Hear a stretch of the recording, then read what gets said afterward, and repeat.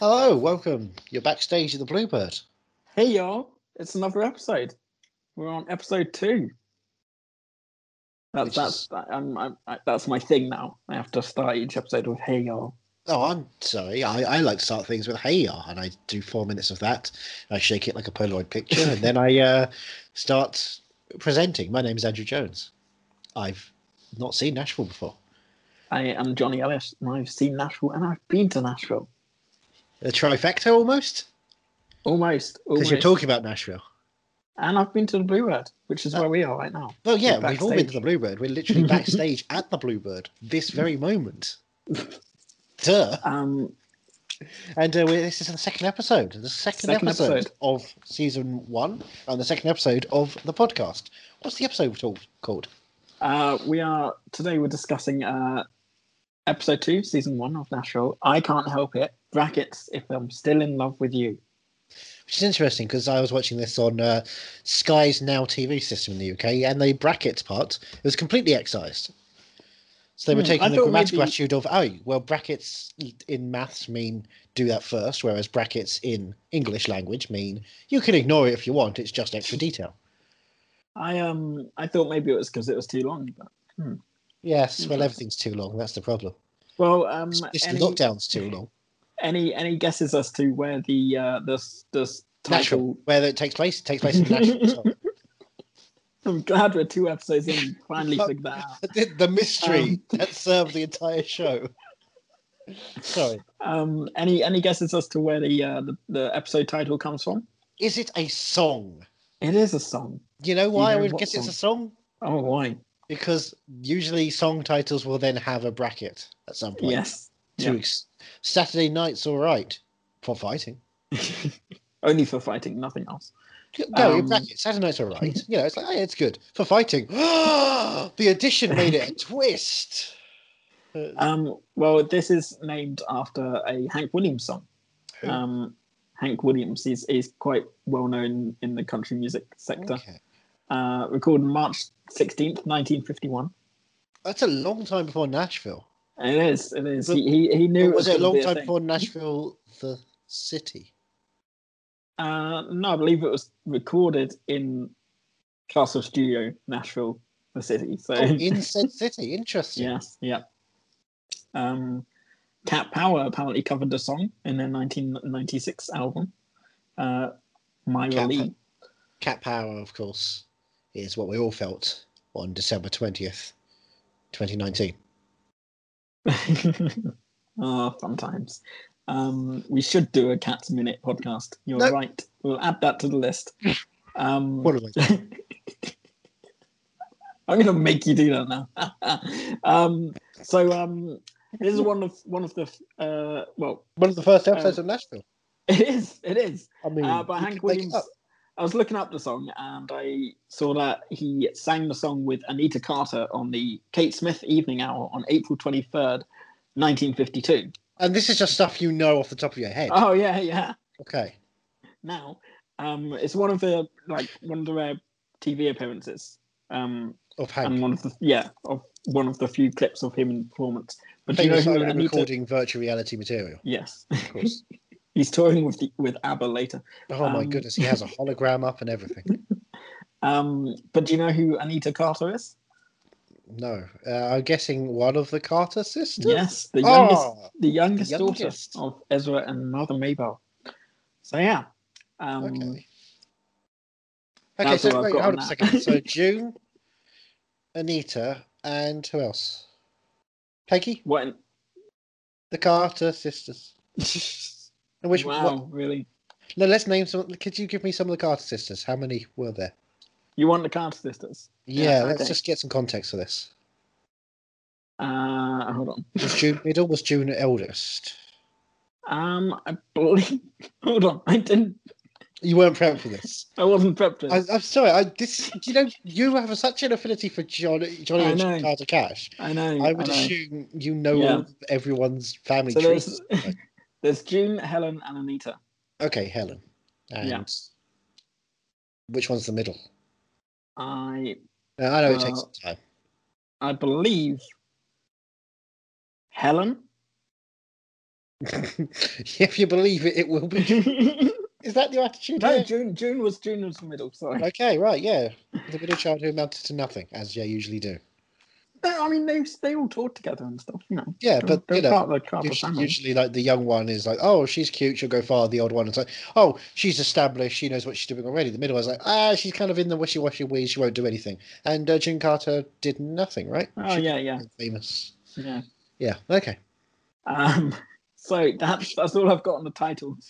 Let's get into the episode. Can I ask? I do want a spoiler for the rest of the show because last week's episode was simply titled Pilot. Right. After this, is it a bit like Cougar Town, in which all titles of that show were based on Tom Petty and the Heartbreakers songs? I don't expect all Nashville shows to be titled after Tom Petty and the Heartbreakers because the episode 2 already bucks that trend.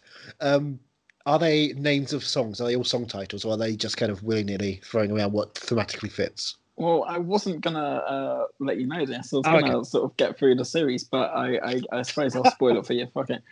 Season 1. All the episodes are titled after Hank Williams songs. Okay, right. So there, you happy? I've ruined it for you now. Oh, no point in continuing. Okay, sorry.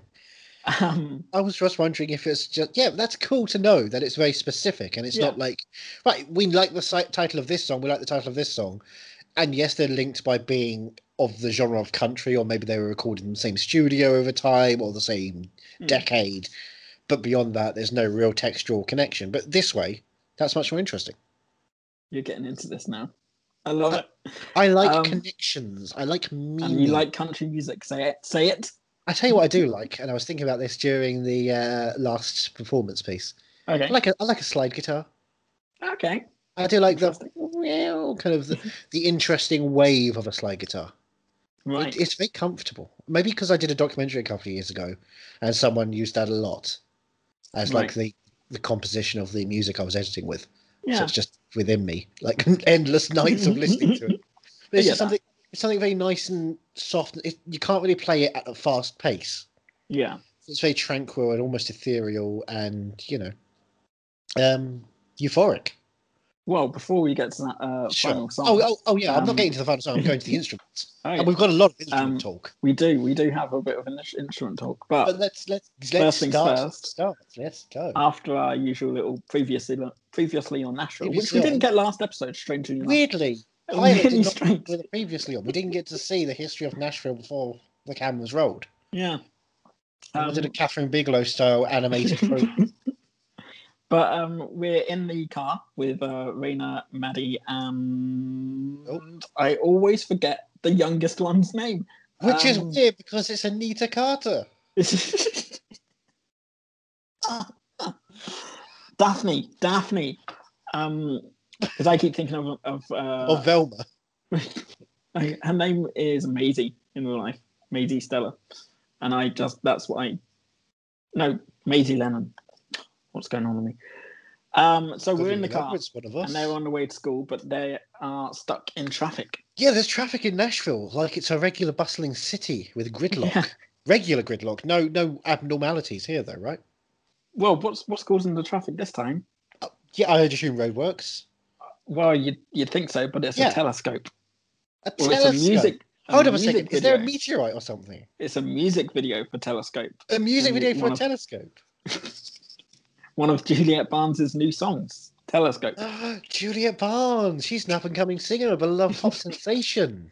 She's going to go far. Now, there is an actual music video, which I did watch the other night, of Telescope, which is... By frame. No, it's a very different music video to the one that we see being recorded. Are you saying there aren't girls with red tops and jean shorts? No, this one is the real one is filmed in like an empty warehouse. China King, and it's all about I guess it's Hayden Panettiere, not. Yeah, it's like an empty warehouse kind of thing. Is it like This Is America? No, it's an empty warehouse and people just walking around.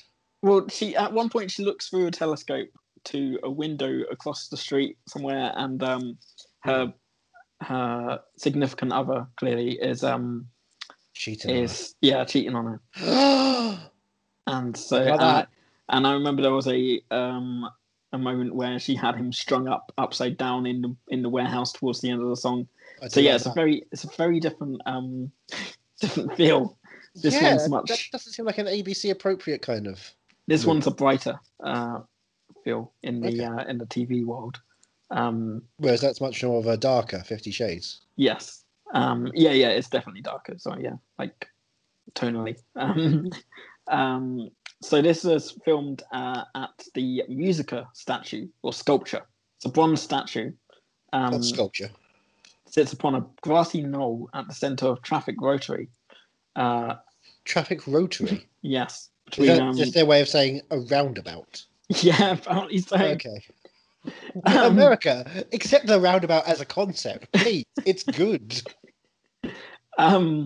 It's between Division Street and 16th Avenue North in Nashville, which is also known as. And what's after Division Street? Division Street and 16th Avenue North. Yeah, but what's between? Okay, is there something after, like 16th Division? Is there another thing after that? No, it's not a math problem. Oh, I was going to work this one out so well. Yeah, I have no idea. I like my longs. But it's also known as the Music Row roundabout. Because it's near Music Row? Yeah. Or it's in the heart of it? Sort of at the end of Music Row. Oh, okay. So Raina's driving towards Music Row, or is she just driving naturally and she's passing her old I think she's just passing Music Row, yeah. So it's built by Alan LeQuire. It's his largest sculpture commission. 36 feet tall. Okay. And there's five figures which spring from the base, and 4 more rise up in the center, floating above the others. So it's kind of like a frame to some degree? Yeah, I've got a quote from LeQuire. Like maybe like a house that Jack might build kind of thing? I've got a quote. I deeped over into this. Good. I'm glad you're getting into this is a side podcast called Sculpture Talk. Yeah, welcome to the Sculpture Talk.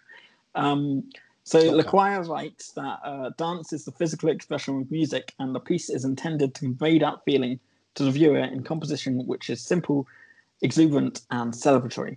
The theme is music because of the historical and economic significance of the site, Nashville.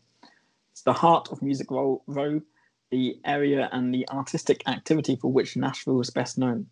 It conveys the importance of music to Nashville, past, present, and future, and represents all forms of music without reference to any one form or style.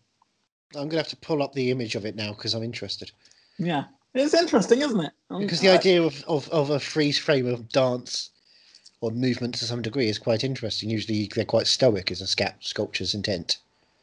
But yeah, okay, so there's moving bodies, they've got hands flailing in the air and they're connected to each other, they're holding onto each other. It's both community and there is a sense of pushing forward or pushing upwards at different places. He also intended for the work to make a statement about the multiculturalism / diversity and racial harmony. By painting it all green? Yes. Okay. So yeah, God, we're not even... We haven't started the episode. Into the episode, yeah. So yeah, what do you think of the little bit of telescope that we hear? It's not my cup of tea when it comes to music. It's very poppy, but very empty poppy. It's not got any real meaning to it, except you know, yeah. She feels very chat along. She feels very Taylor Swift to me here. With that seems to be what they're going for with her. Is she's going for the Taylor community, the drifting from country, but drifting into the pop market. Led by people who are telling her what she should be doing, as opposed to people who know what she should be doing. And she's only for 12-year-old girls, as one of her behind the scenes guys says that she hears she walks past him saying, "Oh yeah, you'd like this music if you're a 12-year-old girl," and she says, "Fire him," even though she does agree with him. Yeah, but she doesn't want to hear it. Obviously. Yeah, she doesn't want. She doesn't want. To be confirmed. Next we're at stage rehearsal with Raina, and there's a new idea. Last week the idea was go on tour with this new young girl who you are starting to despise. Yeah, very quickly despise when they're both having problems with each other. Yeah, but this week they're thinking, how about, because Raina's manager saw Wait, who's Reyna's manager? Reyna's manager. I should know this. Hold on. This. I keep getting Reyna's manager and Juliet's managers mixed up. Right. So, Reyna's manager is. Hold on. We might have to edit a bit here. No, keeping it all in. The police have come by to give you a bit of help. They're doing the detective work here. Yeah. Who is Reyna's manager? Is it the one I'm thinking of? Yes. It is? Let's say yes. Is it Heisenberg himself? Glenn or Bucky? Hold on. We'll get there. Will we? We will. I don't know how you don't have the players all lined up in front of you. I know. I've got lots of tabs open. Well, I assume you print out a page of faces and names and date of births and resumes, like you're doing the runaway jury situation. You're Gene Hackman, just kind of trying to fit them all in. That's a reference for everyone, right? Remember Runaway Jury? I've just got the Royal Juror in my head now. Yeah, you remember the Royal Juror? Bucky is a manager. Not who I was thinking of. Bucky, played by David Alford. You may also know from Stoker. I've seen Stoker. Yes, he was Reverend in Stoker. And he's also in Red Dead Redemption 2. He plays the local pedestrian population voice. Remember that character? My favourite character? Yeah. So the new idea for Reyna is to go back to what made her do country music in the first place. Her and Deacon go on tour together. Smaller venues, makes it a sold out tour instead of going for the big Don't go arenas. For a stadium. Don't go for an arena. Go for a 1,000-seater. Yeah, comfortable size, obviously. Yeah, decent theatre, decent musical venue, good acoustics, but you haven't got the insane amount of crew and theatre work, stagehands, and unwielding amount of seats that just can't be filled anymore. Exactly, and Bucky there is no shame about a smaller venue. And Bucky came up with this idea thanks to the end of last week's episode with Scarlett and Gunnar singing, and that connection that they had up on stage reminded him of Reyna and Deacon back in the day. How they used to be. Yeah, how they used to be back in the day. But how they used to be back in the day, now forgive me, this is also kind of skipping ahead, but also confirmed from last week.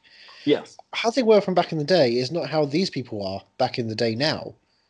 Because back in the day, Reyna and Deacon were getting their Deacon. They were, which we'll find out a bit later, because during the what is it they keep calling it? It's a meeting that Teddy wants Reyna to have because he's going up. Procedure. Yeah, it's an investigation into each other, just to make sure there's no kind of vulnerabilities. Yes, that was it. A vulnerability study. Yes. Meeting. And it was a vulnerability study with a ballpoint pen. With a ballpoint pen? Yes. Yeah, done by Professor Plum, I believe. Yeah.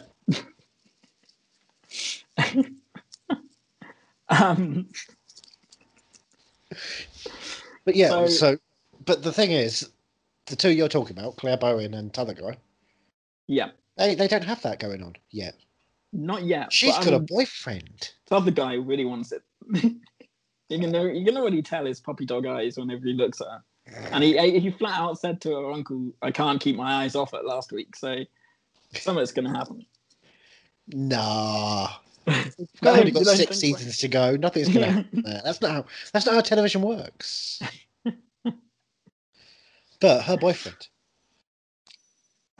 Well, yeah, her boyfriend will come to in a bit, because first we're going. Well, Reyna's told Teddy the plan, and he's not happy because her and Deacon had a past relationship. He's not very comfortable. But she wasn't very comfortable when he decided to run for mayor, and at least she's coming to talk about it. Her old friend. Yeah. Anyway, so now we're at the Bluebird. Hey, we are. That's true. Wally White is there. Yes. Right. Who? Walter White's there. Watty White. Great making. Is there. Love Stones. Praising Scarlett and Gunnar from the music last episode. Yeah. She's very Scarlett is very not sure whether she can go for like recording songs. It's not her thing. She's just a poet. But yeah, she said she's not a songwriter, but he says you're not a songwriter, but you'll do till one comes along. It's kind of rude, really. Yeah, Nick. But he makes them a deal. He says, put 3 songs together, you and Gunnar, and I'll cut the demo myself. I mean, if Watty White's going to cut your demo, that's pretty big. I usually find some of his demos a bit stepped on these days. I wish it was a bit more pure. Yeah. Well, so then Scarlett wanders off. She's working. She's waitressing. Of course, she's working as a waitress in a Bluebird cafe. She has work to do, but to Gunnar, he says, you're going to get where you're going, but you'll get there a hell of a lot faster with her. True fact. It kind of is, yeah. Yeah. I mean, we'll talk about it in a bit, but like when we see Gunnar singing on his own, I would buy all his albums. Yeah, but I saw you during that part, and you got Puppy Dog Eyes for him, so it's this weird continual cycle. I did. And I have Puppy Dog Eyes for you, so It's a very strange cycle. And that's where the cycle stops. So we're backstage at the rehearsal with Raina, sort of in the corridors backstage, and Juliet bumps into Deacon and says, when are we going to finish writing this song that we were writing? Yeah. And then Raina pops up and says, I thought I was running late. Come on, get the fuck in here. That's verbatim. It gets very dark. It's a surprisingly adult for an ABC Studios production. Yeah, I wouldn't believe the House of Mouse was involved. And so Juliet says, I heard about the tour and congratulations. I mean, sounds good. And Rain says, we thought we'd just do a show for people who love actual music. I mean, which the it's true. The cattiness between these two. And then Juliet bites back with just says outright to Deacon in front of Raina that her offer still stands if he changes his mind about going on tour with Raina. In front of Raina. She's got about 500 miles worth of nerve. Raina says.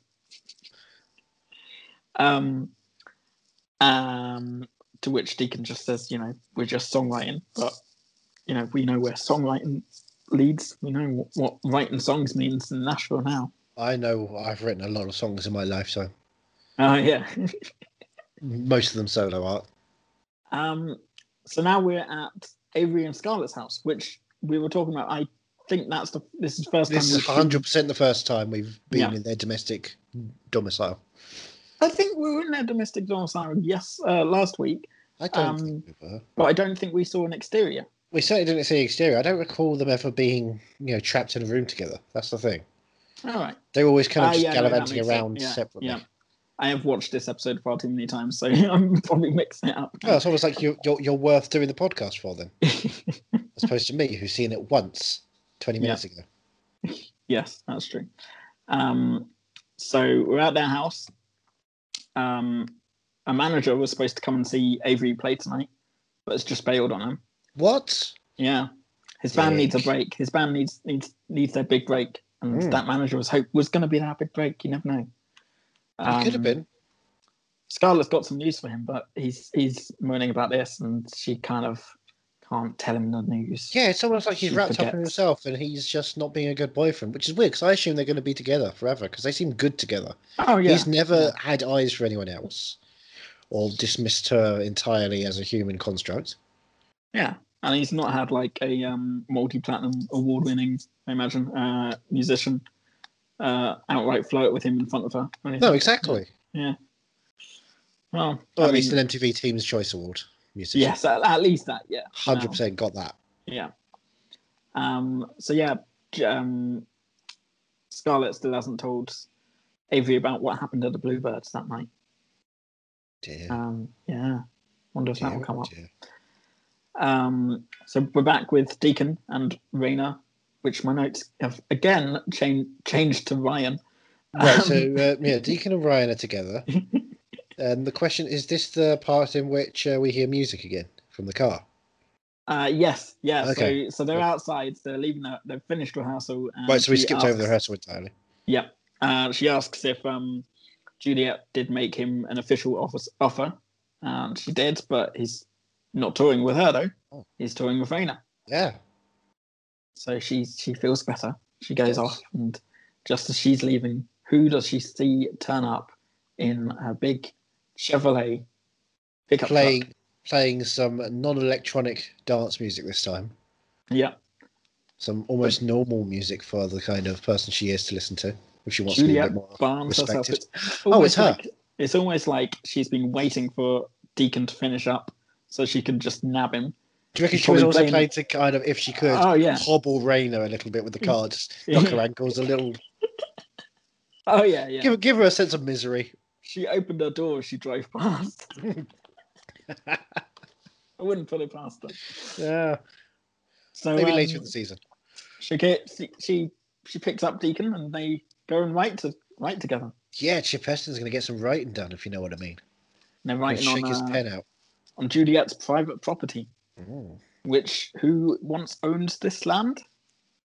Tammy Wynette. Is that the second time we've had Tammy Wynette's name? Yeah. Yes, it is. We've heard Tammy Wynette's music last week, right? But they had they talked about Tammy as well, specifically. About her legacy. It's Legacy. Yeah. Juliet wants to build a house one day. They say she can come and be herself, but who she's going to be the rest of the time, says Deacon. Whoever my manager says will sell the most records. See, it's all about the industry. It's not about the people. It's about the people you think you want the people to be. Exactly. Now Juliet whips out a guitar for Deacon to geek out on. A 1938 Martin 0042, I think is what they called it. I don't know much about guitars, but it did look pretty shiny. But we know how much it cost. Yep, we do know how much it cost. Made multiple mention. So they're ready to get to it, he says. Yeah. But not making out. That's what Julia thinks. Oh, she is. Writing songs is all about. She is licking her lips, but no one's kissing her away. But that's not how songs get written. I don't mean that people want her to stay, baby. It's not how songs get written, but it's what songs get written about. That's a good line of dialogue. It is indeed. There's a lot of good lines of dialogue. It's a good bit of information about how music works. So then they start strumming away to Excuse me? He whips out his guitar and strums away. I didn't mean to say that. Well, we're here now, aren't we, Johnny? He flicks the strings to they're starting to play Undermine, which we hear fully later. Not fully, but mostly. Yeah. Now we're back with Raina, with Coleman apologising about not turning up for the mayor candidacy announcement. Yep. What was she doing? Sorry, what was she doing during that time? Oh, she was supporting her husband. Oh, just Teddy. Normal supporting, nothing. Just like, hi, I'm going to be with you, and we're just going to hang out together. That's because Teddy's announcement was at the same time, but she'd already said yes to Coleman. Announcement for what? Sorry. For mayor. For mayor. For mayor. They're going to run against each other. I know. Her lover and her friend. That's awkward. And the only reason that this is happening is because Coleman turned down a baseball field idea from Daddy. How was that Booth? Daddy, yeah. No, we're not calling him that. Raina can call Powers Booth Daddy. I just say that word now made the pit of my stomach despair. Father. Oh goodness. And Raina's off to a fundraising tonight. That's what we find out in this scene. And next we're back at the Bluebird. Hey, back at the Bluebird. It's like we never left. It is. It is like we never left. We're never really here. What were we doing at the Bluebird? Well, Gunnar wants to meet outside the Bluebird with Scarlett and talk about what he White's offer. So Scarlett says, "Oh, sure. What are you up to tonight?" And Gunnar says, "Well, I'm free. I'm all yours. You can, do with me what you want. I'm completely free." She says, "Perfect." Yeah. She says, "Perfect. Come and see my boyfriend play with his band tonight, and I'll see you there." Can you cuck someone you're not in a relationship with? It's adorable how blind she is to this. Hey, I want you to come over. What are we doing? Oh no, I want you to come over to the zone, the friend zone. For now. Oh no, I think she's going to marry her boyfriend. Oh, she's going to marry. They are love, and it's perfect, and nothing's going to go wrong. 6 seasons left, guaranteed. And a movie.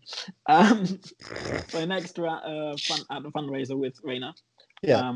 She sees her husband briefly, and then her husband's stolen away from her. He has to do mayoral candidate duties. Shake hands with babies, not the other way around. Exactly. So she hangs out with some girlfriends, and they all say hello together at the same time. Yeah, it's really creepy. They're talking about that traffic this morning. Did you see that traffic this morning? I thought it was yesterday. No, I think it was this morning. Really? Maybe yesterday. I feel like it was yesterday. But you might be right, actually. I was late the other day. And when is she going to release a new album? We'd love it. Yeah. That was the thing. One of the friends says, one of the people she's just meeting. Yeah. These are not friends. New friend now, surely. Yeah, new friend. 100%. They're interested in her music. I'm such a big fan. I mean, I can't wait for you to release a new album. You need to release it out. She's got a new album. A new album is out. It's out now. Oh, is it? Can I buy a Starbucks, Johnny? Yeah. Well, we never do get the answer. That is the big unanswered question of Nashville. That is like the biggest enveloping theory at the moment is, will Starbucks sell Raina's album? I've got a feeling the season finale will explain this. This is to get to the season finale. This is the J.J. Abrams production. The mystery box is the Starbucks. Yeah, mystery box. That's true. Thank you. Here all week. So she kind of makes a quick escape and bumps into Daddy. I'm never not using that. And his eyes are piercing through it. His eyes are piercing. I mean, I know he's obviously on the job at this point, but his job seems to be piercing into everyone's soul and ripping them apart. I do love Lamar and Raina's relationship. They kind of hate each other, but they know they have to get along. Family. Yeah, they gotta do what they gotta do. He's not happy that she went to the home of her husband's opponent, and she says, "Well, I had to apologize because of what you fucking made me do." So all right. Eat it. Exactly. Well, stop moaning about it. Did you just say eat it? Eat it. Yeah. Okay. I didn't realise this was very Weird Al based. She puts her middle finger up and says, "Sit and spin, Daddy." She calls him fat. You know it. Really, really fat. So she start talking. What's that smell? Smells like Nirvana. That's because she's white and nerdy. So she starts talking about this vulnerability, not invulnerability, vulnerability study that she's got to do. This little meeting. She says to Daddy, "What's all this about?" And he says, "Oh, it's insurance." He says, "I'm sorry if you're." It's SOP. It's standard operating procedure. We know it. And he says, "I'm sorry if you're so threatened. Maybe if you felt you had nothing to hide." What has she got to hide? Yeah. Do you have any idea what she's got to hide? I reckon, right? Yeah, right. That Raina encased 9 people, is it? In some sort of and put them up on a structure in Music City, Music Row, just to show her power. And you said you didn't know how this season ends. I'm just saying, as a writer, that's what I would. Juliet becomes that extra person. Oh my goodness! I didn't know she had one that was dripping. Oh yeah. It was like freshly painted, so I'm guessing that's what that was. No, is it a miscarriage? Is they do one of those like miscarriage or babies and her child became Juliet Barnes? Is that the twist? Well, we'll have to keep watching. You'll never tell. So I love the line she says as she's leaving, as she's walking away from Lamar, and she's like, "There must be somebody at this party I could enjoy talking to." Her own father, Lamar, daddy. I'm trying to use Lamar more now because I feel bad. And then you say who, so I have to go back to daddy. Never go back to. Once you go daddy, you never go back. Once you go daddy, you're always the baddie. Oh god. So now we're back songwriting with Deacon and Juliet. Is that what you're calling it? Yeah, that's what the kids call it these days. And they are singing Undermine. Now, what did you think of Undermine? It's a very nice little joint. It is, isn't it? It was written by Casey Musgraves and Trent Dabbs. Trent Reznor? No. He just dabs a little. You know, I dab every so often when I listen to Nine Inch Nails as well. I mean, who doesn't? Right? But you liked it? Good song? It was nice. It was very comfortable. It is. It's much more restrained than some of the other ones have been lately. Mm. It's more emotional. I like emotion. Well, Deacon's impressed. Of course. With Juliet, but that's not much of a compliment if he's that surprised. You know, she is, after all, a singer. Yeah, is she? Why is he impressed at her singing and her songwriting? You know, because she doesn't really songwrite, and you know, her singing, they've already auto-tuned her a bunch. Yeah, it's a shame. It's like they don't have any value with her. You know, they could do more if they just went on tour together. But he's devoted to Raina. Hopelessly devoted. Thank you. Thank you. And Juliet says him and Raina are like an old married couple. All the hassle with none of the benefits. What is she talking about there? She means like, you know, money, royalties? Well, one of the benefits is skinny dipping together, which they do, and Deacon is going to be a dead man, apparently, as he says to himself, while he strips naked and runs off with her. He gets his chips out. Yeah. Gets his chows out. That sounds much worse. Thanks, Daddy. I did not like that. No, thank you. So now we're at the vulnerability study with Teddy. And they ask if he's had a girlfriend, if he's paid for, and he says, no, I haven't paid for anything. He gets everything for free, apparently. Yeah, he does. He goes into any shop and is like, that one. Has to click his fingers. He has to click his fingers, and by that one, he obviously means a woman. So they start talking about the real estate business that his investment group purchased. Totally legitimate, nothing wrong. $75 million of tract land along Cumberland River. Think about how many guitars you could buy for the Cumberland River. What a waste. You could fill it up like it's the Prestige. Right, well. Just one $75 million guitar. Oh, if you want to go for the $75 million guitar, sure. But if you want to go for the 50,000 guitar, right, okay. Where would you pluck that number from? Well, I don't know, but you'd have to get, was it $1.5 million guitars? Probably. One of us should do the I was doing basic maths. Oh wait, okay. So Teddy. I'm sorry, I was on Division Road here. I wasn't on my multiplication table yet. Teddy served 2 terms on the board of Music City Credit Union, which had an investment in the same project. Who would have thunk it? Okay, so he's kind of really involved in the Cumberlands. A little bit.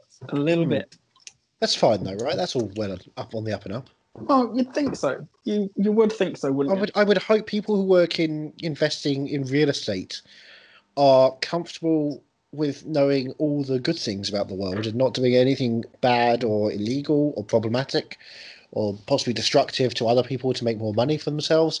I just want real estate moguls to be, positive for the environment and the world. Well, he resigned from the MCCU. Right, okay. Music City Credit Union. Oh, so he's not... Right before the Cumberland deal fell apart. Oh, so okay. So he knew that he should get out of there because money's dangerous, and he doesn't want to deal with the fact that things are falling apart. They didn't have to deal with one another, apparently. Okay, no, of course not. You can't see things coming. He was probably offered better jobs somewhere else. The seeds are being sown. Well, and the Cumberland River. Yes. Okay. Waterweeds. Now we are at Avery's gig, where he is singing. Do you know what he's singing? Was it Emotion? No, it was Twisted Barbed Wire by Elvis Costello. It didn't sound like Elvis Costello to me. It was Elvis Costello's Twisted Barbed Wire. Apparently. Twisted Barbed Wire is on its way. And Scarlett's in the crowd, jamming along. As Avery finishes, he comes off stage, and there's a couple of girls flirting with him, saying he's so hot, he's amazing, oh my god, but he's not a great boyfriend. And one of the flirty girls sees Scarlett and says, "Hey, I know you." And then Gunnar turns up. She says, "I know you too. You two were at the Bluebird together." Were they? I loved that song you sang. Wait, what was it? Oh, Miracle of Jody Ramone. That's another bracket song. So now the secret's out. Avery knows what happened at the Bluebird. Oh, they sang a song. And you know what it's like when you're songwriting. Now imagine singing. Well, Avery says to Scarlett, "What's going on?" She says, "Oh, we're just songwriting. We're just writing songs." Is writing all that's going on? Oh, for now. I mean, it seems to be, because she's with him, and they're a perfect relationship, and they're going to marry each other. And she says it's just an old poem that Gunnar put music to, and she felt silly doing it. And then the Whitey thing happened. Wait, Whitey thing? Whitey? You mean Whitey White? Whitey White heard that she was doing some poems about cats, set to music, and he was like, he snorted some meth and decided that was great. He's cooking up something even better now. Well, Avery says it's nothing that Whitey White wants to record demos with you. Yeah, no. He discovered half this town, but Scarlett says... Yeah, he got a shovel out. He found they were buried for a while. Him and Antonio Banderas got them out. Well, Scarlett says, it's not a big thing. People record demos all the time and nothing happens with them. Nothing comes of it. I think Avery knows a thing or two about that. Does he? Awkward. He's never pressed a demo before, has he? He's not, handed it off to anyone to listen to, has he? I feel like he's done it more than once, to be honest. We've only seen it once in the pilot. We've never seen it. Have we seen it already? Oh, we saw it last week. Last week? That was a week ago. I mean, what happened then? Did Deacon listen to it at any point? He used it as a coaster. Oh, no, he said he wasn't going to use it. He wasn't going to use it as a coaster, but, his word goes back and forth. Maybe he got... Because at some point, I'm going to spoil a little bit, but Raina drinks some whiskey, and there's no coaster for her. Yeah. So if she and Deacon have had this long relationship without coasters, maybe he does use demos from other people as coasters. We don't know. We don't know. So now we're with Daddy and Coleman. How was that boost? And Coleman basically says, "Don't mess with me. Loyalty is a one-way street with you. Yep, Division Row. Whatever you give, you're going to get it back." So, they're in for a fight with this mayor race. This race of mayors. Yeah, who's going to win? Is it Hurdles? Who is going to win? No, it's Egg and Spoon. Oh, I like that. I really want to see... I want to see him doing an Egg and Spoon race now. Three-legged, right? Yeah. Oh, yeah. Raina's got to be tied up with Teddy. Oh, no. I think Raina should be tied up with Lamar because... Who? Daddy. Oh. I keep trying to get away from it, and then you remind me saying, I'm trying to be nice, but then you clearly want Daddy. That's my secret. I've always wanted Daddy. So now we're back at rehearsal again with Raina and Deacon. Backstage at rehearsal times. And Deacon gets a special delivery. A new guitar. With a... Barnes. Well, they say you have to, they recommend putting $50,000 insurance on it. Mm. Like right away. You noticed there was a little bow on the guitar as well. A nice little tassel. To show it's new and it's a present. I've done that before. It's quite fun to do. It is quite fun. Both are fun. Makes things a little bit more special. I've also informed people whenever I've handed them presents, they should get $50,000 for insurance. Yeah. They open it up and it's just, it's like a bar of chocolate or something. But it's good to have insurance in case it melts. Well, Raina's not happy. No, of course not happy. And they have a little fight. Deacon says, Raina says she needs him here playing these songs. And he says, well, I've been playing these songs every Thursday at the Bluebird. If you ever bothered to come along and be there for him. Wonder if that'll come up again. No. Well, she storms off. She says, no, I've got to be honest. I don't think it will since we're backstage. I've not seen Raina here for, this whole time. Yeah. Well, now we're back at, well, not back. Well, back since last week at Juliet's mansion. She's annoyed. She's had no thank you from Deacon yet, which is a bit rude, to be honest. But I suppose if you hand a guitar of that level, you should get a thank you. Just a text like "cheers" and a selfie. Deacon's been pulled from either side here. He doesn't know who to go with, and they were songwriting together. Yeah. In the wet, nude, kissy times. That means nothing these days, though, does it? I don't know. To me, that means everything. All these open songwriters.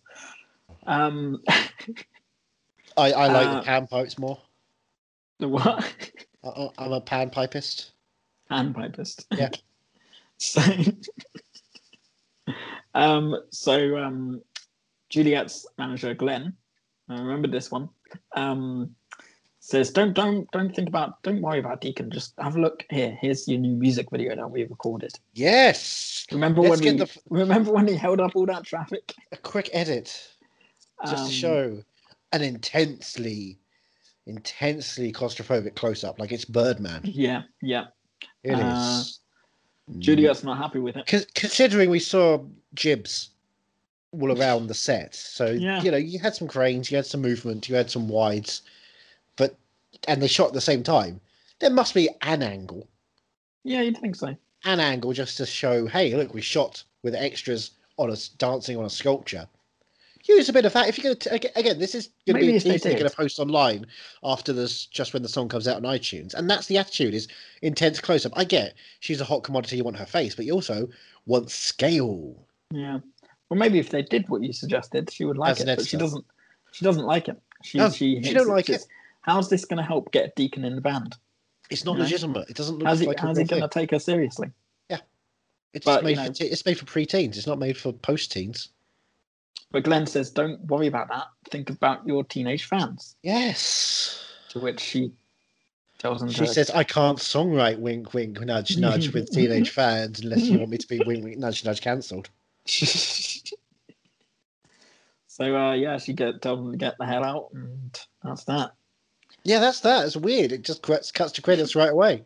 Well, that's that with her so far. Oh, okay. So now we're back with Raina and Teddy, and it's her time for the vulnerability study. She's not vulnerable, though. She's a country singer. She's hard-edged. Invulnerable, yeah. So we've got this mixed in with Juliet recording Undermine. Oh, you just said she was done. We're done with Juliet. Well, yeah, for now, but then we're back already. Oh, okay. With Undermine, with her additional lyrics. Yeah, well, Juliet's recording Undermine, and Raina is answering questions about her and Deacon. Yeah. They dated for about 11 years. 11? It wasn't just dating, was it, though? It was a little bit more than that. It felt like it was more than that. Well, Deacon started having personal problems, so she started dating Teddy. Yeah.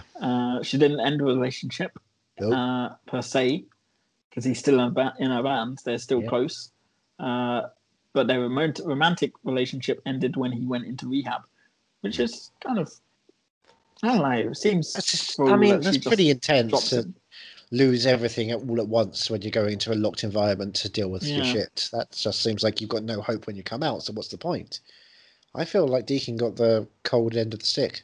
Yeah. Stick's famously hot. Yeah. Raina did pay for his treatment, though, so... But so she paid for him to be locked away from her while she said, actually, also goodbye. Well, it's not like she got married to Teddy while Deacon was in rehab. Oh, wait, no, she did. Yeah. She got married to Teddy while Deacon was in rehab. To be fair, she did send him an RSVP, but he was locked in rehab for another 12 years after that. couldn't wait after that. She was, with child. So, well, maybe one of them was Deacon's. Maybe. She's asked between them and now, have there been any romantic stuff with Deacon? She says no, and she cuts the meeting short. Because there's not, and it's rude for you to ask. Yeah. And I know that, Chip Heston would have yes-anded that. But Rayna, a bit Charles more Heston wouldn't. Who? Charles Heston wouldn't have. Well, but Chip Heston would, because that's his profession. But Rayna didn't do that. She doesn't yes-and. She's like, nope, cold hard fact. No. No butt. Exactly. She's not seen his butt for a while. Exactly. Now, if you asked Juliet, she would undermine all of that. Oh, I'm so proud of you. So now we are at my favourite point of this episode with Gunner. With Gunner playing on stage. With a white hat. Yes, white cowboy hat, fringe, and he's just looking oh so country. Is he got a bolo tie, or is it just a weird thing on his lapel? I think it might just be a weird thing on his lapel. Is it thick? But he's singing I'll be there if you ever want me. I'll be there, brackets, if you ever want me. Oh, it's another first recorded in 1954, apologies. Recorded in 1953, December 28th, released in January 1954. Right. Written by Rusty Gubbard and Ray Price. It's a Ray Price single, and I am here for it. I love this song, and I want more of this kind of music throughout Nashville, please. I just want Gunner. You want it to be wall-to-wall music, don't you? Oh yeah, I want Gunner singing this kind of music. He's good. I love the little whiny kind of country sound he brings, and it's I just love it. Yeah, exactly. That kind of country. That's what I love. So Scarlett's come to visit him. She's they sit outside, and who is wearing the hat? Well, he was wearing the hat on the performance. That's the thing we have to remember. He was definitely wearing a hat, and there's a double bass behind him. She definitely wasn't. Yep, double bass behind him. Yeah, standing up, playing around, having fun. He was wearing a hat too, double bass man. Yep. They were wearing hats. They were all wearing hats. Oh, she didn't wear a hat. She doesn't wear a hat. So I'm guessing outside. Now, I've watched this episode. I'm guessing outside, he's still wearing the hat. No, she's wearing a hat. What? She's wearing his hat. No, his hat? I mean, that's just blatant cheating there. That's. I mean, there's songwriting and there's wearing someone's hat. Yeah. You go into a vulnerability study and say you wore someone's hat, you are done. Your career is over. I'm shocked and appalled. I can't believe this aired on ABC. They had better standards than that, I figured. This is HBO. Well, Scarlett says about the the idea of writing and singing for Watty White. She can't do it. She can wear his hat, but she can't do. She can't deal with Heisenberg like that. That's just too much pressure. Right. She doesn't want to mess up a relationship with Avery. I mean, again, they're going to get married, and they have 6 seasons of glorious love. Well, Gunnar says there's no us without you, which is right. There is a U and an S in us. Sure, I can kind of justify that. He says, forget about me and forget about Avery. What do you want to do? And to which she replies, well, she wants to do it, but Gunnar says, you want to be with someone who won't let you be. Why would you want to be with someone who won't let you be who you are? She said, no, Avery will support me. Then what's the problem? What is the problem? Is there perhaps feelings for Gunnar growing inside her, and she doesn't want to friendship, admit those feelings? It's obviously friendship feelings. Oh, yeah, sure. For the other one. I will. Get the Charles out. So now we're back with Rayna and Teddy. Quite little quick scene, but she basically says she's not on board with Teddy. She wasn't on board with his campaign, but she isn't on board with him being happy again. And this is when they are. This is after the vulnerability study. This is when they're having a drink, is it? Yeah, they're just that. And Teddy is using a coaster. Oh yeah, sorry, I forgot. Rayna, coaster obsession. Rayna. And it's a wooden table. No coaster. Gonna leave a ring I know she's rich enough to deal with that stuff, but don't just furniture. Don't ruin your furniture, you stupid bloody person. It's a 2-way street with her and Teddy. She's supporting him with his campaign, despite her not really being happy with it, but she's happy with him being happy. She's supporting him, so he wants to do the same for her. So he's supporting her tour with Deacon, despite his clear fascination still with her as a human being as opposed to an artist. Yeah. It's going to get messy, I believe. It is. So wait a second. There we go. I got lost in my notes for a second. You just got lost in the episode again. You started watching. Yes, I'm always watching. If I close my eyes, an episode of Nashville plays. Close my eyes only for a moment, and Nashville appears. And now we get to see Deacon's house. Yes, another location. Another new locale. Deacon's house exterior. Juliet. I'm sorry, you got the script up. I wrote the script. Congratulations. Juliet pulls up with the demo she recorded. Coaster. And she says, listen to it. Let me know what you think. And he says, well, what do you think? She says, well, I think something about you makes me want to grow up. It's kind of sweet. It is. It's sweet, isn't it? Yeah. Yeah. What do you think about Deacon's house? It looks quite cool, doesn't it? It's okay. Okay, just okay. It's too exciting to me. I don't want to live there. Do you? Yeah, I just want to live in Nashville, to be honest. Okay, well, that's different, Now, if his house was, I don't know, the house from The Invisible Man, or like the bad guy's house in Upgrade, sure. If it was a Lee Wannell house, obviously I'd want to live there. All right, okay. That's the only architecture on my mind is flat, empty spaces with lots of water-ceiling windows. What the fuck is wrong with me? I don't know. I just want an infinite horizon and be able to look out at something. I'm stuck in a world. I don't like this world. Well, now Daddy, is getting feedback from the vulnerability study which he organised. He's finding out what secrets did they divulge. Yeah, did they say anything about him? Well, Teddy didn't say too much. And Raina, what does she think of Daddy? Lamar, no, didn't hear anything about that, to be honest. No, I'm assuming that's what he was doing it for, really. So he knows what to get her for Christmas. Oh, yeah. That's the entire purpose. Well, Lamar's happy that... what? A guitar with $50,000 worth of insurance? Okay. Lamar's happy that Teddy still had secrets. It was clear that he wasn't giving everything away. Yeah. He says a male with secrets is easier to control. What? He has is Lamar going to control him?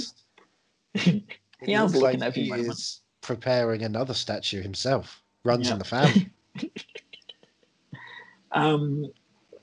So now we cut to Teddy throwing these secrets into a fire. Bunch of documents. I wonder what that's all about.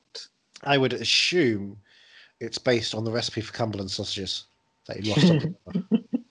Well, while this is happening, Hail Hail by Shovels and Rope is playing with a great lyric, bad boy with a selfish little soul. Hail, hail, rock and roll. That's what I was thinking. Rock and roll.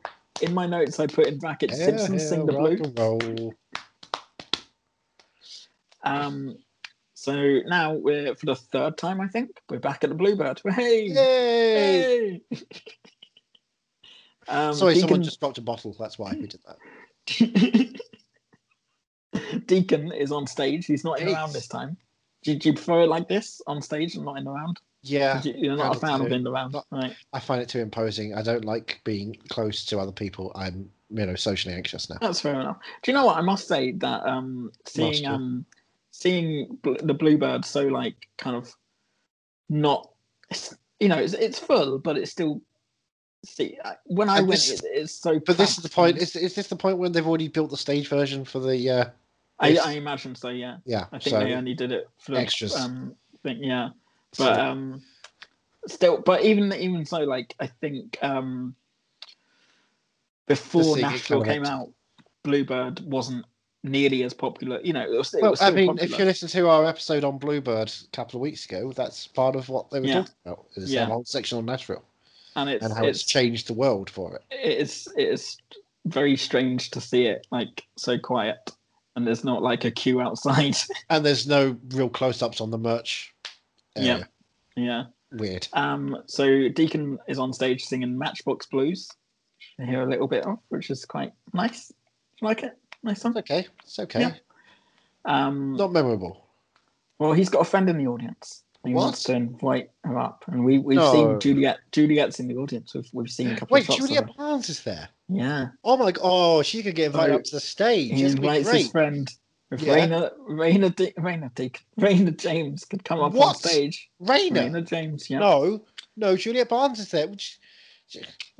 So they sing a 20-year-old song, first performed at the Bluebirds. They sing it together on stage, called "No One Will Ever Love You."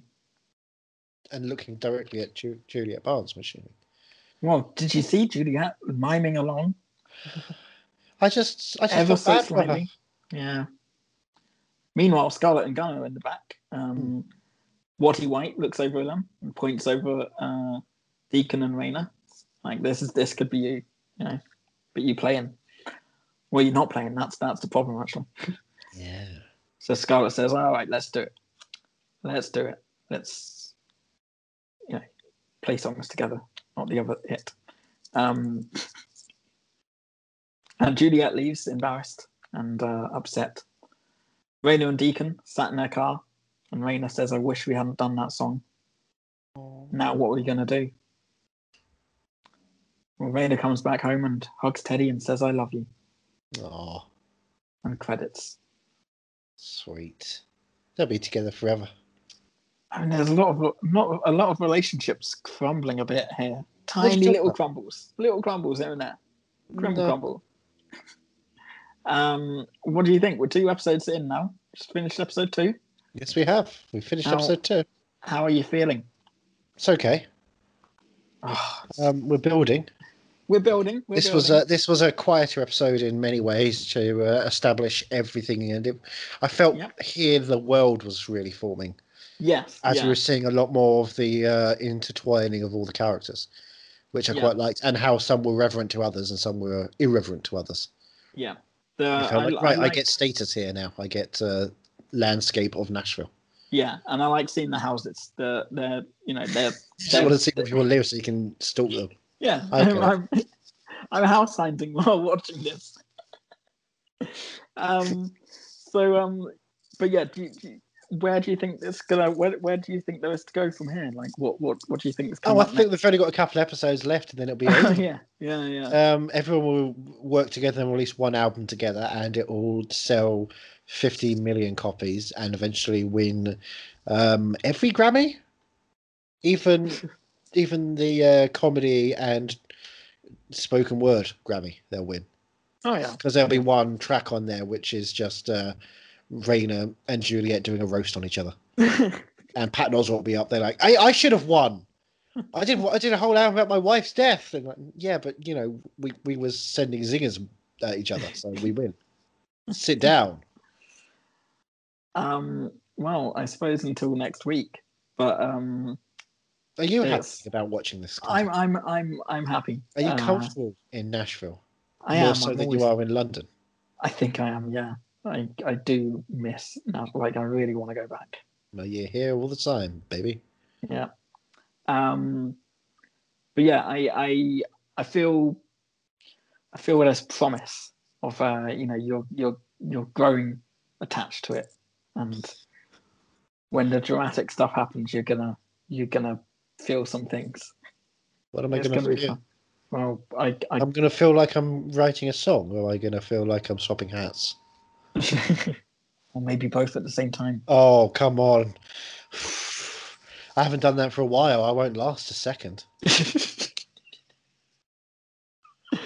Well, hey, are you considering listening to some of those songs yet, or like going back and listening? Not really. I'm still not kind of connecting with the songs themselves. Again, the one with the slide guitar has a nice feeling because it's a bit of a slower piece. Yeah. vocally, I kind of want them to stop showing off and start being. There's a quote I always go back to, which is David Byrne. He's not in the show. I know, but he always talked about people, talking about his voice not being good. He said, "I think people are more honest when their singing is not as good." And I just want people to stop trying to sing and start feeling the song. Okay, I think you'll come across some really good ones. I hope so. Hopefully, by the end of the season, you'll want to go to the season 1 soundtrack. Oh, okay. Is that what we're doing? Yeah. At the end of every season, we're just going to do a karaoke track.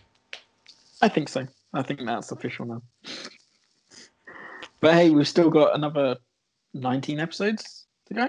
No, we've got 120. Well, for this season. For the season. Until we get to the karaoke. In a while. Until next week. We make no promises, though. Look, I've just got word the manager wants me to go ahead and clean up some vomit that's sitting down there. Oh, sorry about that. Yeah, thanks. All right, I ate some bad chicken. You got excited and you ate some bad chicken and you swapped a hat with someone. But you should get yourself tested. You shouldn't just swap your hat with anyone. Yeah. Jesus, you are disrespectful these days. Yeah, I've got to go and clean it up, so you might have to go off and I'm close up shop your own. I've got to rush to the loo. I've got to rush to the bathroom. Get your bucket ready. Yep. Until next week. We've been backstage at the Black. Take it again. We've been backstage at the Bluebird talking about Nashville. Thank you for coming. Thank you for listening.